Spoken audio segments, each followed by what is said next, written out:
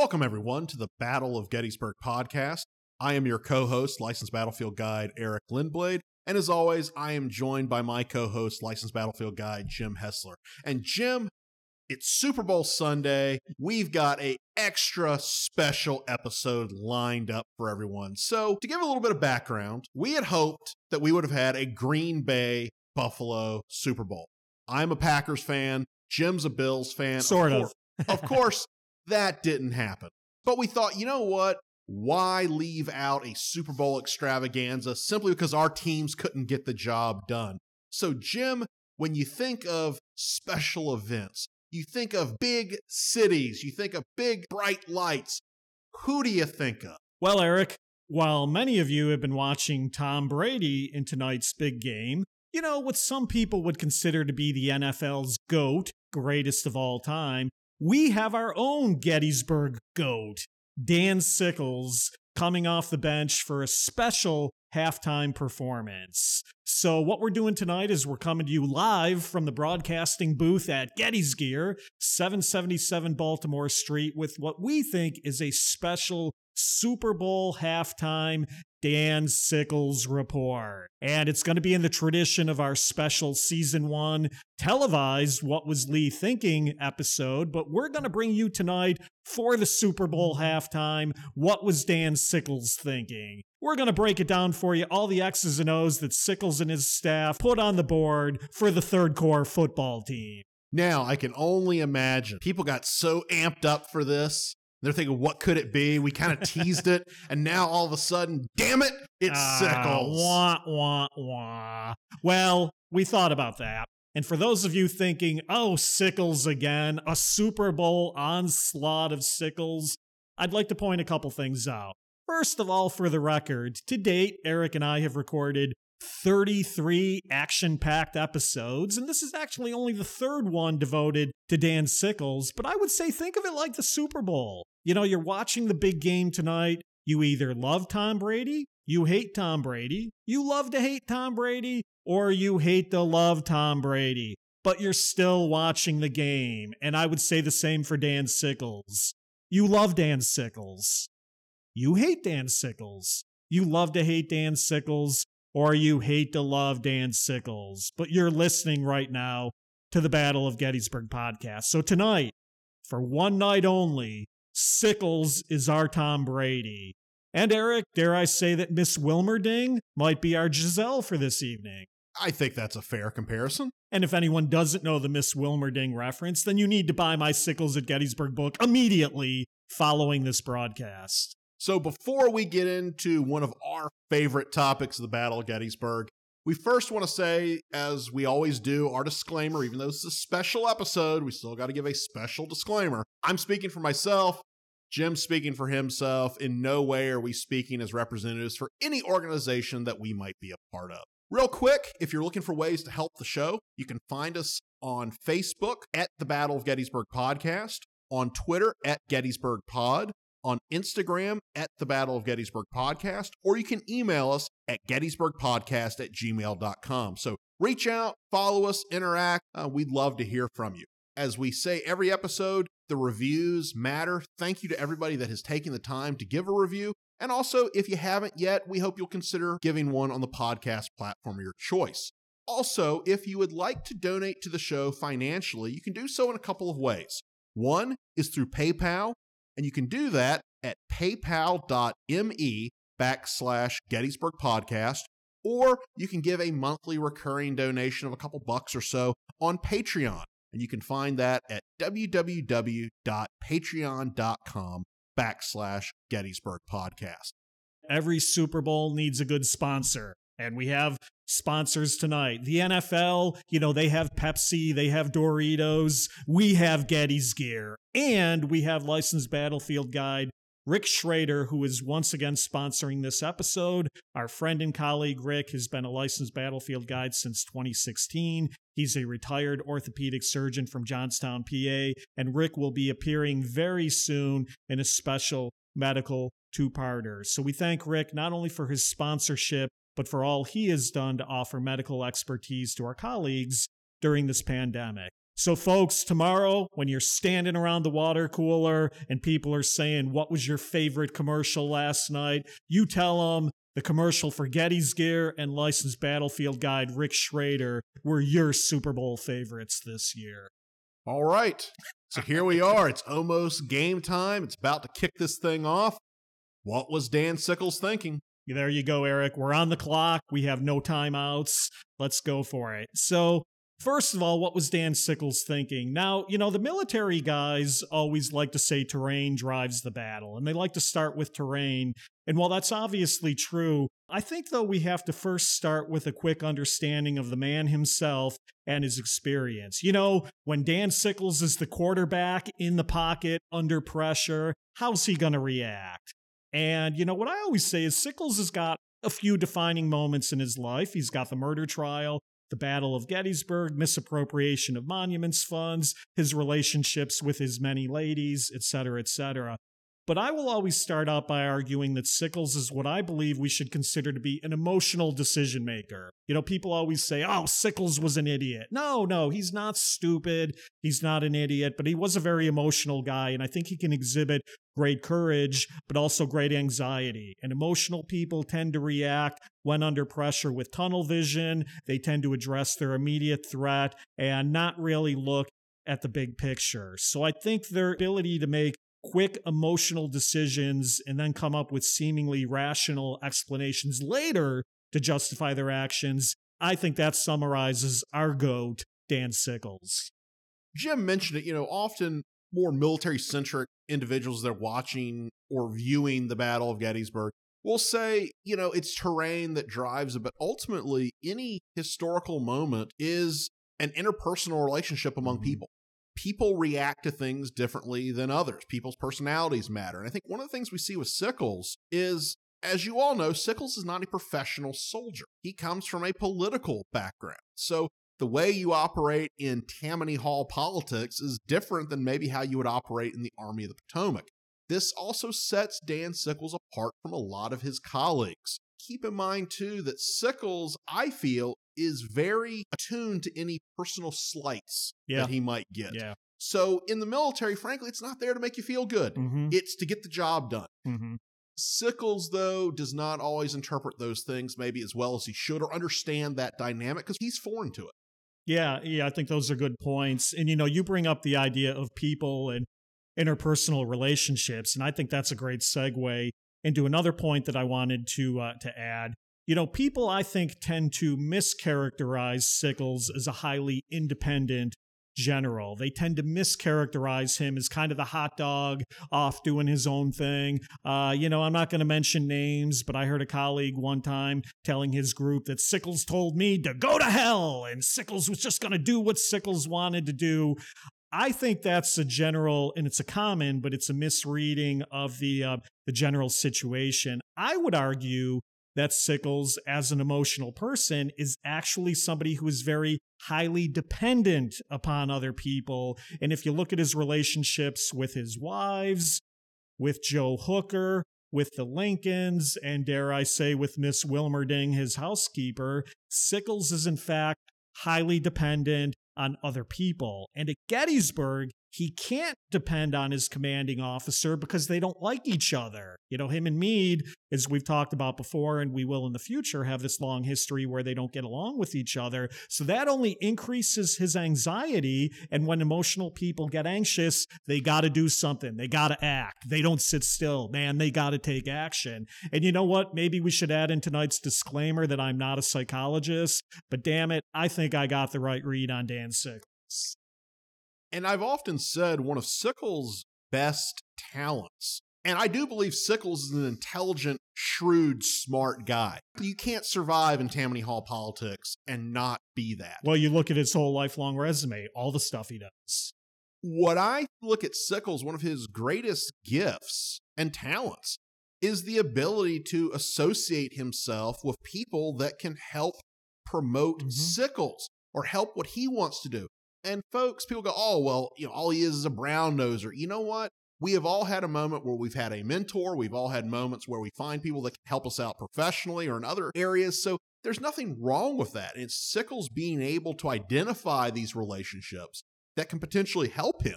Yeah. That I think is a undercurrent in Sickles' life from really beginning to end. Yeah, I agree with that. And I think that's why at Gettysburg, the transition from Hooker to Meade is so important, because now Sickles doesn't have that lifeline to Army headquarters. And it's not just that George Meade is new to command. As I said a few minutes ago, Sickles and Meade don't like each other. There's some level of personal animosity dating back at least to late 1862. And so what you've got at Gettysburg, when we come back to this central question of what was Sickles thinking, Sickles, in the capacity of a corps commander on the field, probably is not used to the level of independent thinking that he's going to kind of be asked to do at July 2nd, because he keeps going to headquarters or sending couriers and saying, hey, I don't know what to do. And when he doesn't really get the feedback that he feels he should be getting, he kind of then, for lack of a better word, is going to kind of take matters or take the law into his own hands. But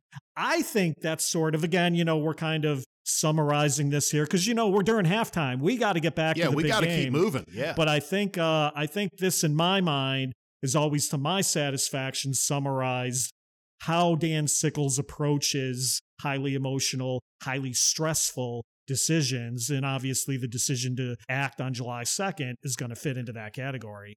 And I think we cannot overstate the importance of this dynamic of going from Joseph Hooker, Army commander, to George Meade, Army commander. Sickles and Hooker had a good relationship.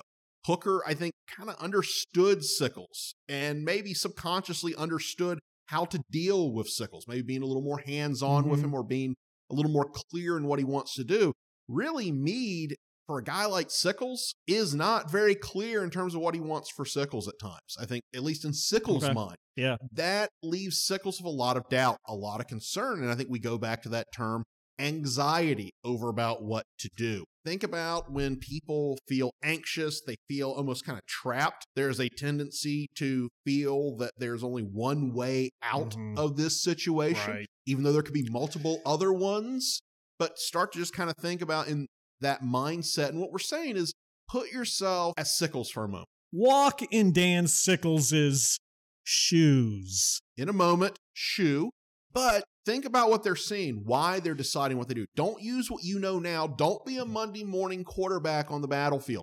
Think about it in the moment. The ball hasn't snapped yet, and you just got the play call in. What are you going to do? Well, when I do my registered trademark Sickles at Gettysburg tours, one of the things I do when I spend a lot of time setting up the morning positioning and that sort of thing, and it all again comes back to what kind of guy Sickles is, this notion of tunnel vision, because, you can take him out on Cemetery Ridge, you can show the poor sight lines, but it's still logical for somebody to say, but why the hell didn't he just go up to Little Round Top over there? And, there's no easy explanation for that in the historical record.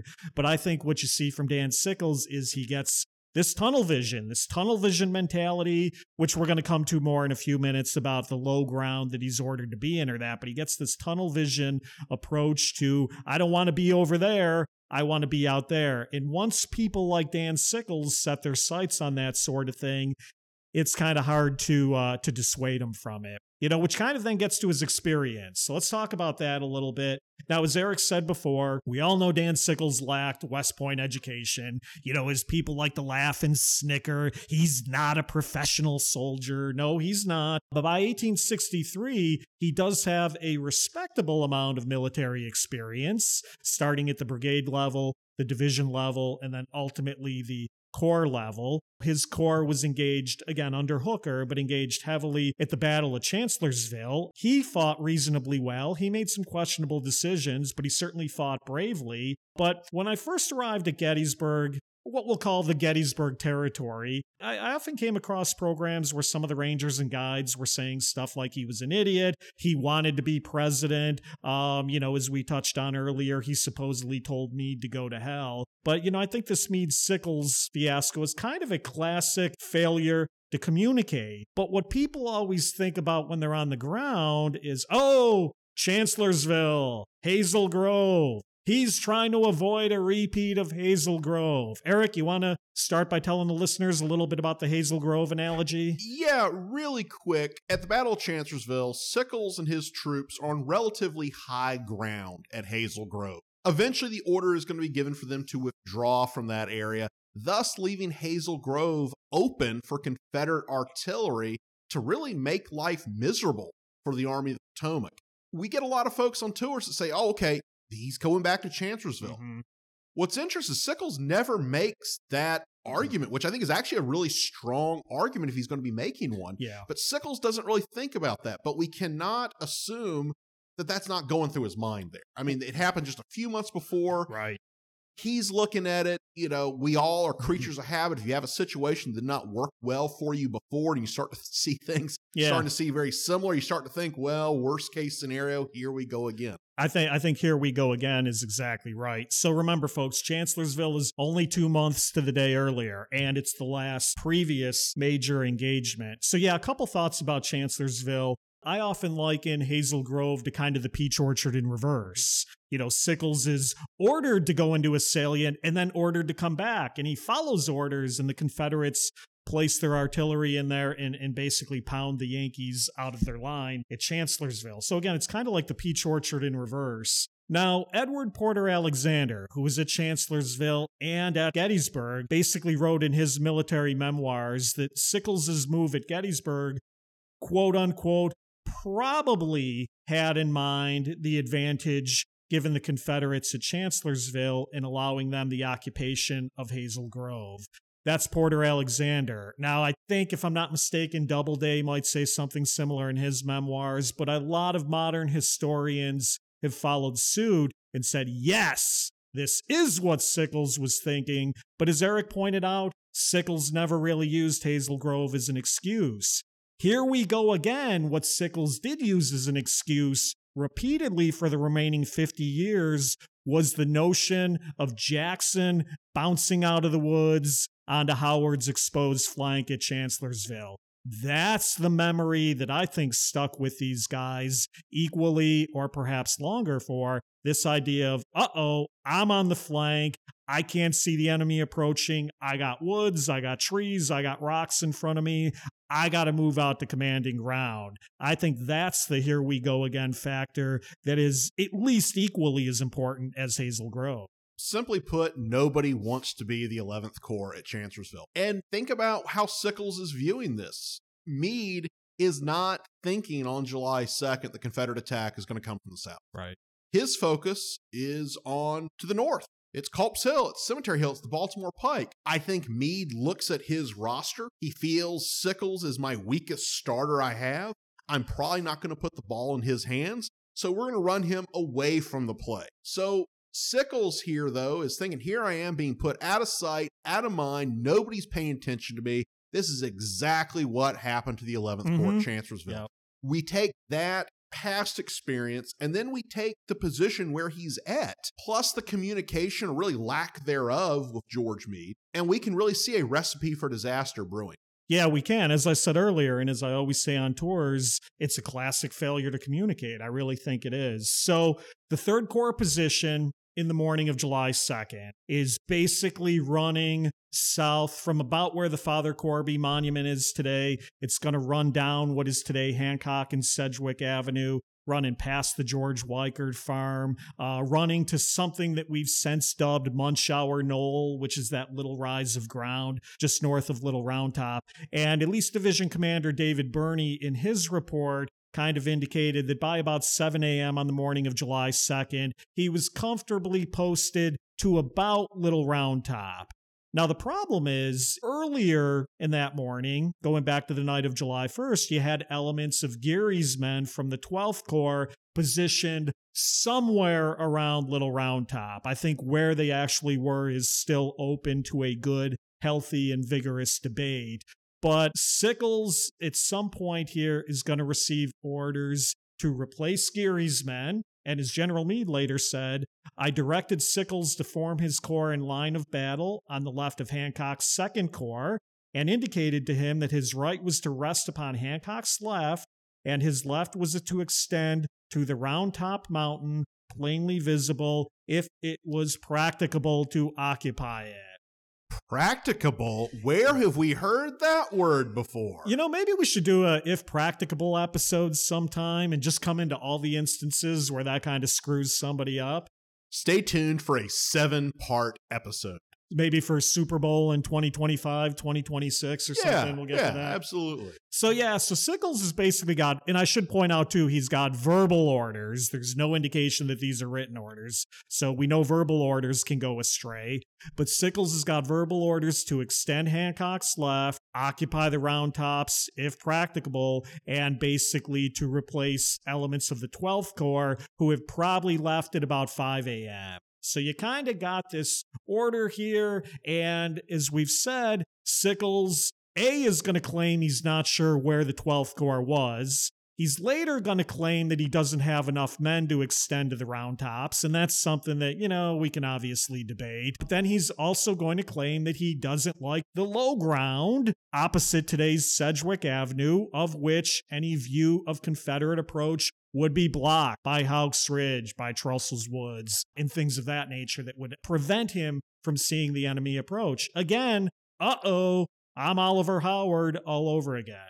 And the times I've brought groups into what I like to call the Sickles hole. Yeah, well, Sickles called it that. Yeah, That's he where calls comes it from. the hole. Yeah. When you go into this, people often say, wow, you really can't see anything. Now, one of the things, we often get criticized for, I think, being overly supportive of Dan Sickles. People have referred to him as our boy, our guy. Yes.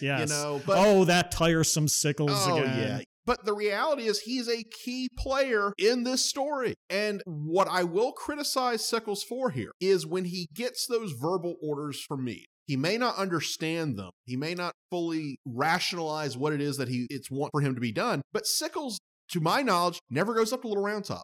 No, he doesn't. That's a problem. He also never, to my knowledge, goes further up Cemetery Ridge. So if you would look at those 2 points on each side of the 3rd Corps line, you do get better sight lines. You see a better sense of where you are just when you're in that position. Sickles is already suffering from, as we're saying, that tunnel vision. Yeah. He's not looking around him. Now, even if he had done those things, would he still made the same decision? Who knows? Right. But I think we have to look at, he does not show any, for lack of a better term, curiosity about how to make these orders work. I think he's already thinking worst case scenario from the get-go. Yeah, I think so too. And this could be one of Sickles' shortcomings as a Corps commander, is probably an inability here to see the big picture. So I think that's right. The other thing too that we didn't mention, and we should probably just throw on the table here for sake of completeness, is the pain map. So when George Meade arrived at Gettysburg very early, like about midnight, 1 a.m. on the morning of July 2nd, Meade and some of his staff rode up and down Cemetery Ridge in the darkness, and Captain William Payne on his staff is said to have basically sketched a map of all the positions where Meade is supposedly going to want his troops placed. And I get asked about the Payne map a lot. Jim, were you aware of the Payne map? Was Sickles aware of the Payne map? And it's kind of a muddied history on this. But long story short is that there is a version, at least one version of this map in existence today that doesn't show Sickles on Little Round Top. And so you can kind of play this both ways. Sickles' critics will say, no, Meade gave him this map and showed him where he was supposed to be. And frankly, Sickles' supporters will say, well, if he gave him the Payne map doesn't put him on Little Round Top. So it's kind of one of those things that you can kind of play both ways. But the only thing that I'll say is I kind of throw the Payne map out the window as a general argument, because what seems to be going on here is more this verbal back and forth. So you're right. We don't have any record of Sickles going up to Little Round Top and saying, wow, what a great view. Because obviously if he had, that might alleviate a lot of the concerns about not being able to see the enemy approach. The other problem Sickles has, though, is in that stretch that he's ordered to defend. Sickles and his boys, his coaching staff, if you will, for a Super Bowl analogy, don't think they have adequate room to place their artillery, and they don't think they have adequate fields of fire to use that artillery. And one thing I will say, folks, if you ever go into the field, literally just south of the George Weichert farm, after the park has done one of their controlled burns, not only is that field low, and people always say it's kind of wet and marshy, and again, it's blocked by this woodlot, but there's an awful lot of rocks in that field. I mean, there's a stunning amount of rocks in that field that are often covered by the tall grass. And we put a picture of that in our Gettysburg Speech Orchard book, so you should check that out. But it's not, in their view, good ground for artillery. And that's going to be another factor that's going to go into what was Sickles thinking. And so often when we interpret this battle, it's important to try to connect people to things that they have experienced, because I don't know what it's like to be a general on a battlefield not getting along with my commander. I don't know what that's like, but I have gone to school with classmates I didn't like and I had to work with them on a project together. I've had jobs where I didn't like my coworkers and had to work with them on something. Those are not easy situations. And if you look at that, you're not going to be communicating as well as you should. You're probably not going to be giving that extra effort to understand. And I would argue with Meade, ultimately it's Meade's job to communicate what he expects for his army. You can't just simply say, well, this is what I told you. You got to make sure it gets done too. And if you know that Sickles has these issues, if you are unsure of Sickles, you make sure he gets the coaching that he needs to be able to at least perform up to the standard you're looking for. Meade, I think, really drops the ball on that. Now, this is not a criticism of George Meade, but he's got a lot going on. We understand that. He's also on his 4th day in command. He's new to command. We get it. So, those little nuances here and there, but I think we cannot escape the fact that Meade has some blame into this. You cannot just simply just say that, okay, well, it's all Dan Sickles' fault. There's a lot of issues. Yeah, I don't know that I would use the word blame. I mean, it's a strong word, but I'd certainly say responsibility or accountability. So, for the record, somewhere between 8 a.m. and 9 a.m., Meade sends Captain Meade down to Sickles' bivouac and basically says, hey, are you in position yet? Sickles says, I'm not really sure where the 12th Corps was. He says that through Captain Randolph, the artillery chief. We're not really sure where Geary was. So Captain Meade goes back to headquarters. This time, General Meade tells Captain Meade, more specifically, this is what I want Sickles to do. Captain Meade comes back. By this time, Sickles and his boys are mounted up and kind of riding around, but Sickles gives indication again that he's not really sure about what he's supposed to do. But at this point, Captain Meade kind of just goes on to other duties. So it's really Sickles who at about 11 o'clock goes to Meade's headquarters, really looking for assistance and posting the troops and asking for some clarification on the ground. Now, I'm going to pause for a minute because I know there are skeptics out there. Superfan Scott, wink, wink. I know you're probably one of them.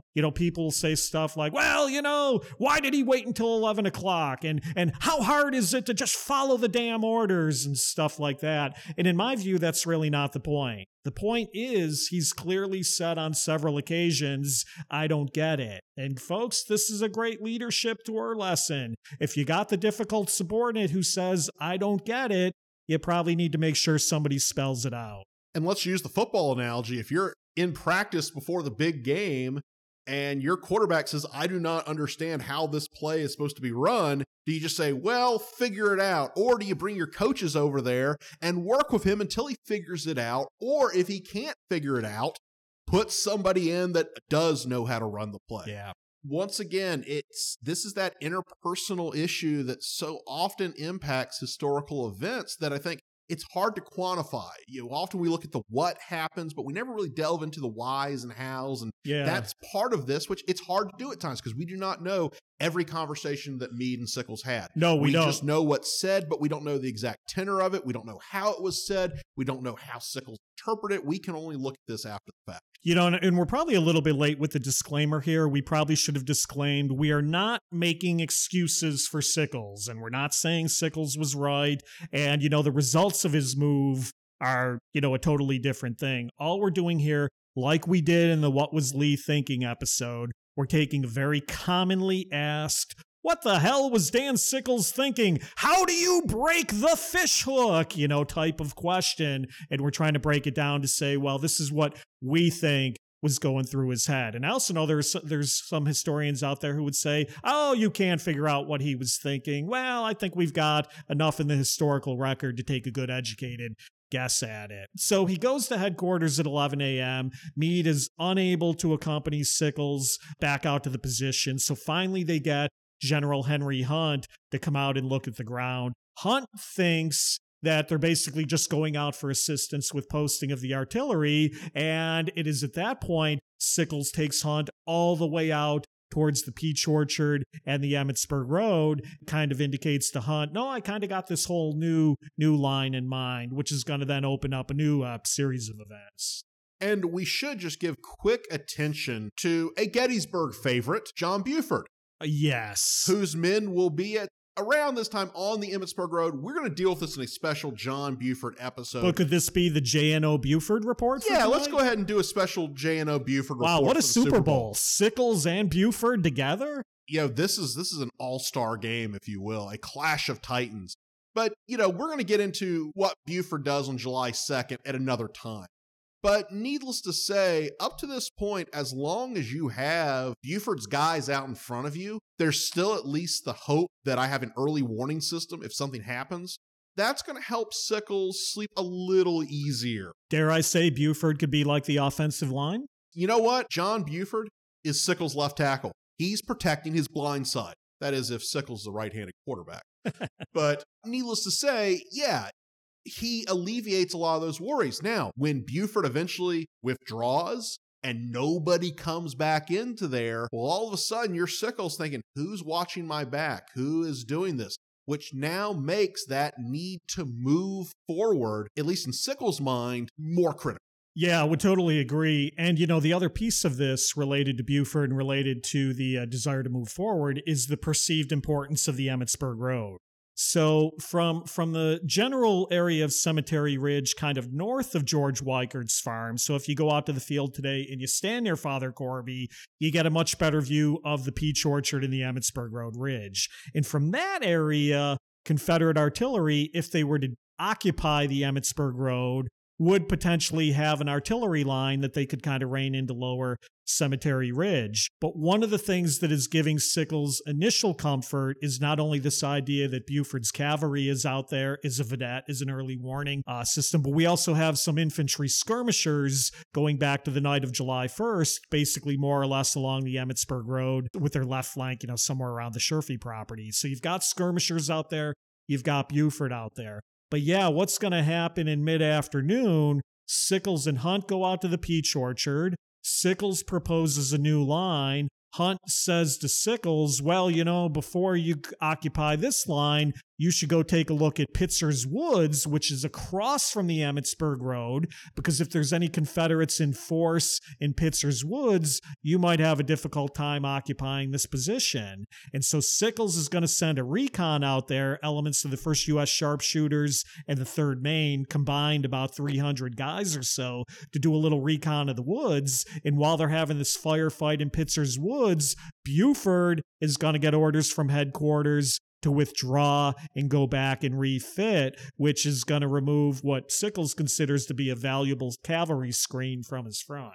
And I think this is the moment where Sickles really makes up his mind. Yeah, I agree. I think an interesting what if. You have the fight in Pitzer's Woods, but Buford doesn't leave. I don't necessarily know if Sickles makes that same decision. Or if you don't have the fight in Pitzer's Woods, but Buford remains, who knows?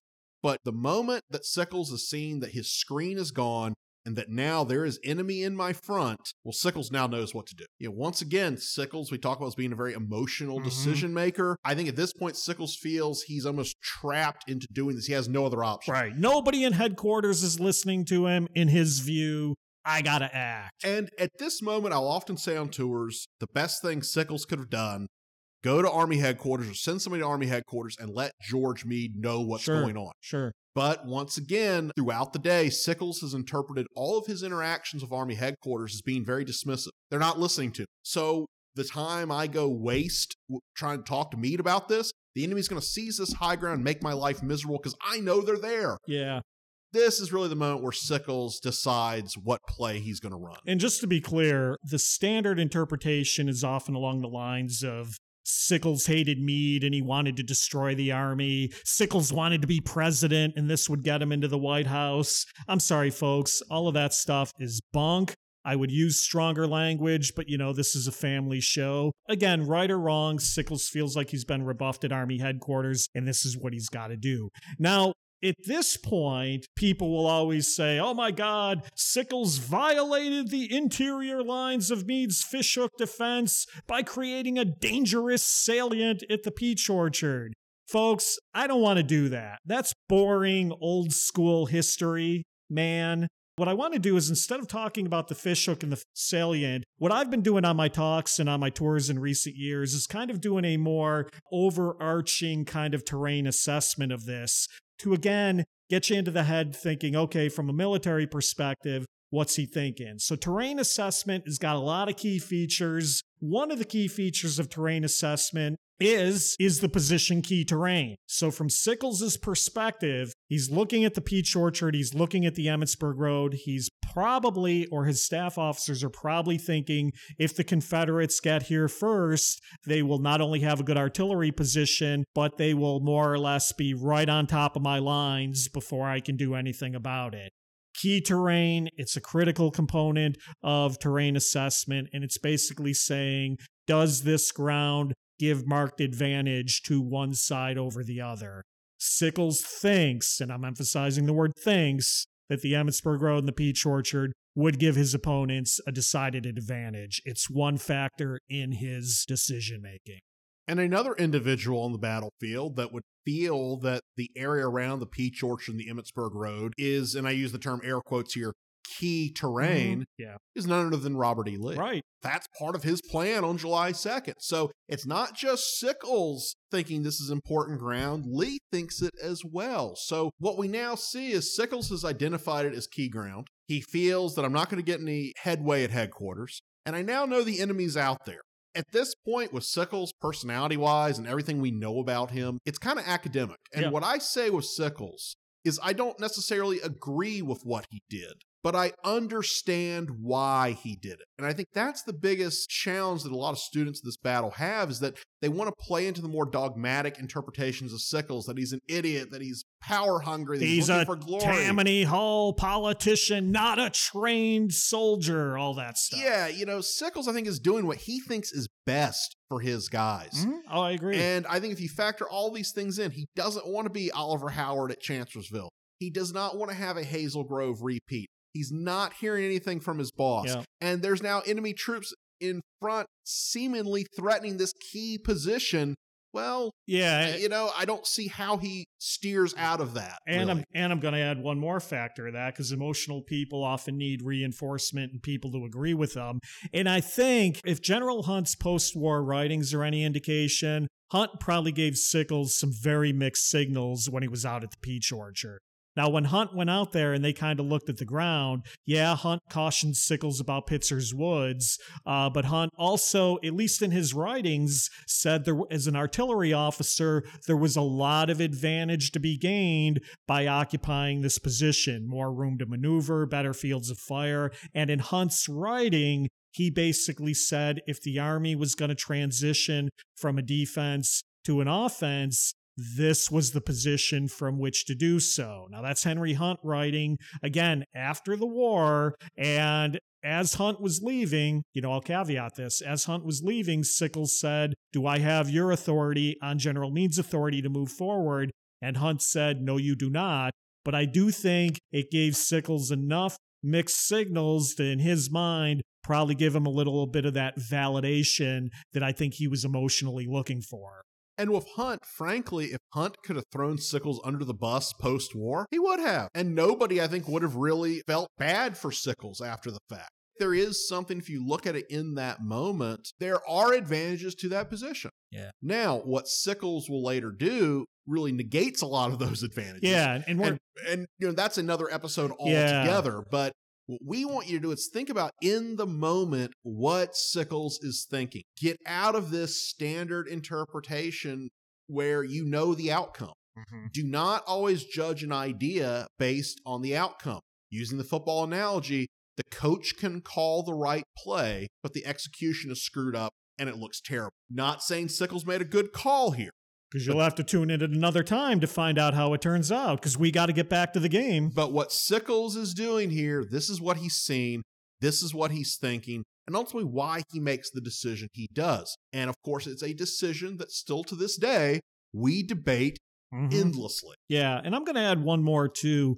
Longstreet touched on this, and this goes back to the terrain assessment aspect. Longstreet touched on this a lot in his post-war accounts. Another component of terrain assessment is avenues of approach. Do you have the adequate avenues of approach to reach your position, but at the same time, are you also potentially blocking the enemy's avenues of approach? And Longstreet said to his, more or less, his dying day, that when Sickles moved forward, Sickles cut off Longstreet's room to maneuver and room to work in trying to get towards Cemetery Ridge. Longstreet never used the term avenues of approach. I'm using the term avenues of approach because in that scenario, what Longstreet was saying kind of made sense. And also something to keep in mind, using another football analogy, on July 2nd in the afternoon, Longstreet is not starting 1st and 10. He's starting 1st and 20. Yeah. He's got a longer way to go now to his objective. And that's something you cannot discount.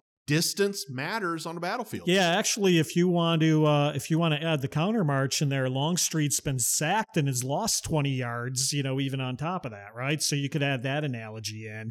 Yeah, and we'll come to Longstreet at a later date, upcoming series of episodes there. So I'd like to kind of summarize, right? Dan Sickles, emotional guy. You've got a couple of Chancellorsville factors working in there. You think the ground north of Little Round Top is low. You think you're being ignored by headquarters. You think the ground along the Peach Orchard-Emmitsburg Road corridor is key terrain. And you think by going out there, you can basically improve your observation in fields of fire and potentially cut down the enemy's avenues of approach. I think, folks, all of those are understandable factors.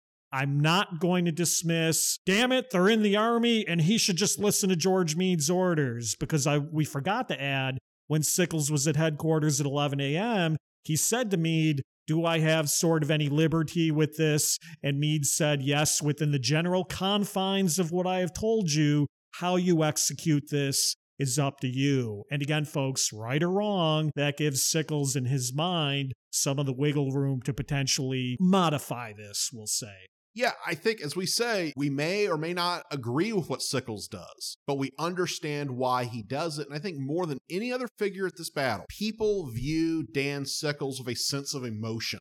Yeah. Folks, when you're viewing historic events, you sometimes have to remove yourself from any emotions that you feel in terms of what you think of Sickles as a person, what you necessarily think the merits of his decision are. Look at it based on the facts. Look at the situation at the time. Not if you think Dan Sickles is a good guy or not. Ultimately, his personal value in your mind does not matter into the decisions he makes. Look at what he does, not who you think he is. Yeah, and as Sickles' biographer, I can definitely attest to that. I've dealt with a lot of emotional people on these topics related to Sickles over the years. Some people that just don't want to hear anything about the guy. And in a lot of cases, what you find when you talk to these folks is they're turned off by his personal life. Well, folks, that makes no difference here. In many cases, they are very turned off by what he does to George Meade's reputation after the Battle of Gettysburg. And that might be the hardest part for Gettysburg enthusiasts to kind of check at the door here. But again, all we are looking at today is what was happening on the morning and afternoon of July 2nd, 1863. And for this conversation, what happens afterwards, totally irrelevant. It's just what was he thinking at the time, and whatever he does to Meade afterwards, that will be a fun episode, but that will be an episode at a later date. All right, so we have a limited amount of time because this is a halftime show, so we can't go over. So, $1,000,000 question, Jim. Was Sickles right? What do you think? Well, I know folks have been waiting for years to hear me answer this question. Eric, I'm proud tonight, for the first time in public, to finally answer this question to everyone's satisfaction so it will never be debated again. And whoa, Jim, we got to get back to the game. We are out of time. Oh no, we're out of time. Ladies and gentlemen, this has been the Gettysburg Podcast. Thank you very much. Enjoy the game, folks. The NFL is cutting off our airtime. Oh no, we'll have to answer this some other time. Take care, folks, and enjoy the game.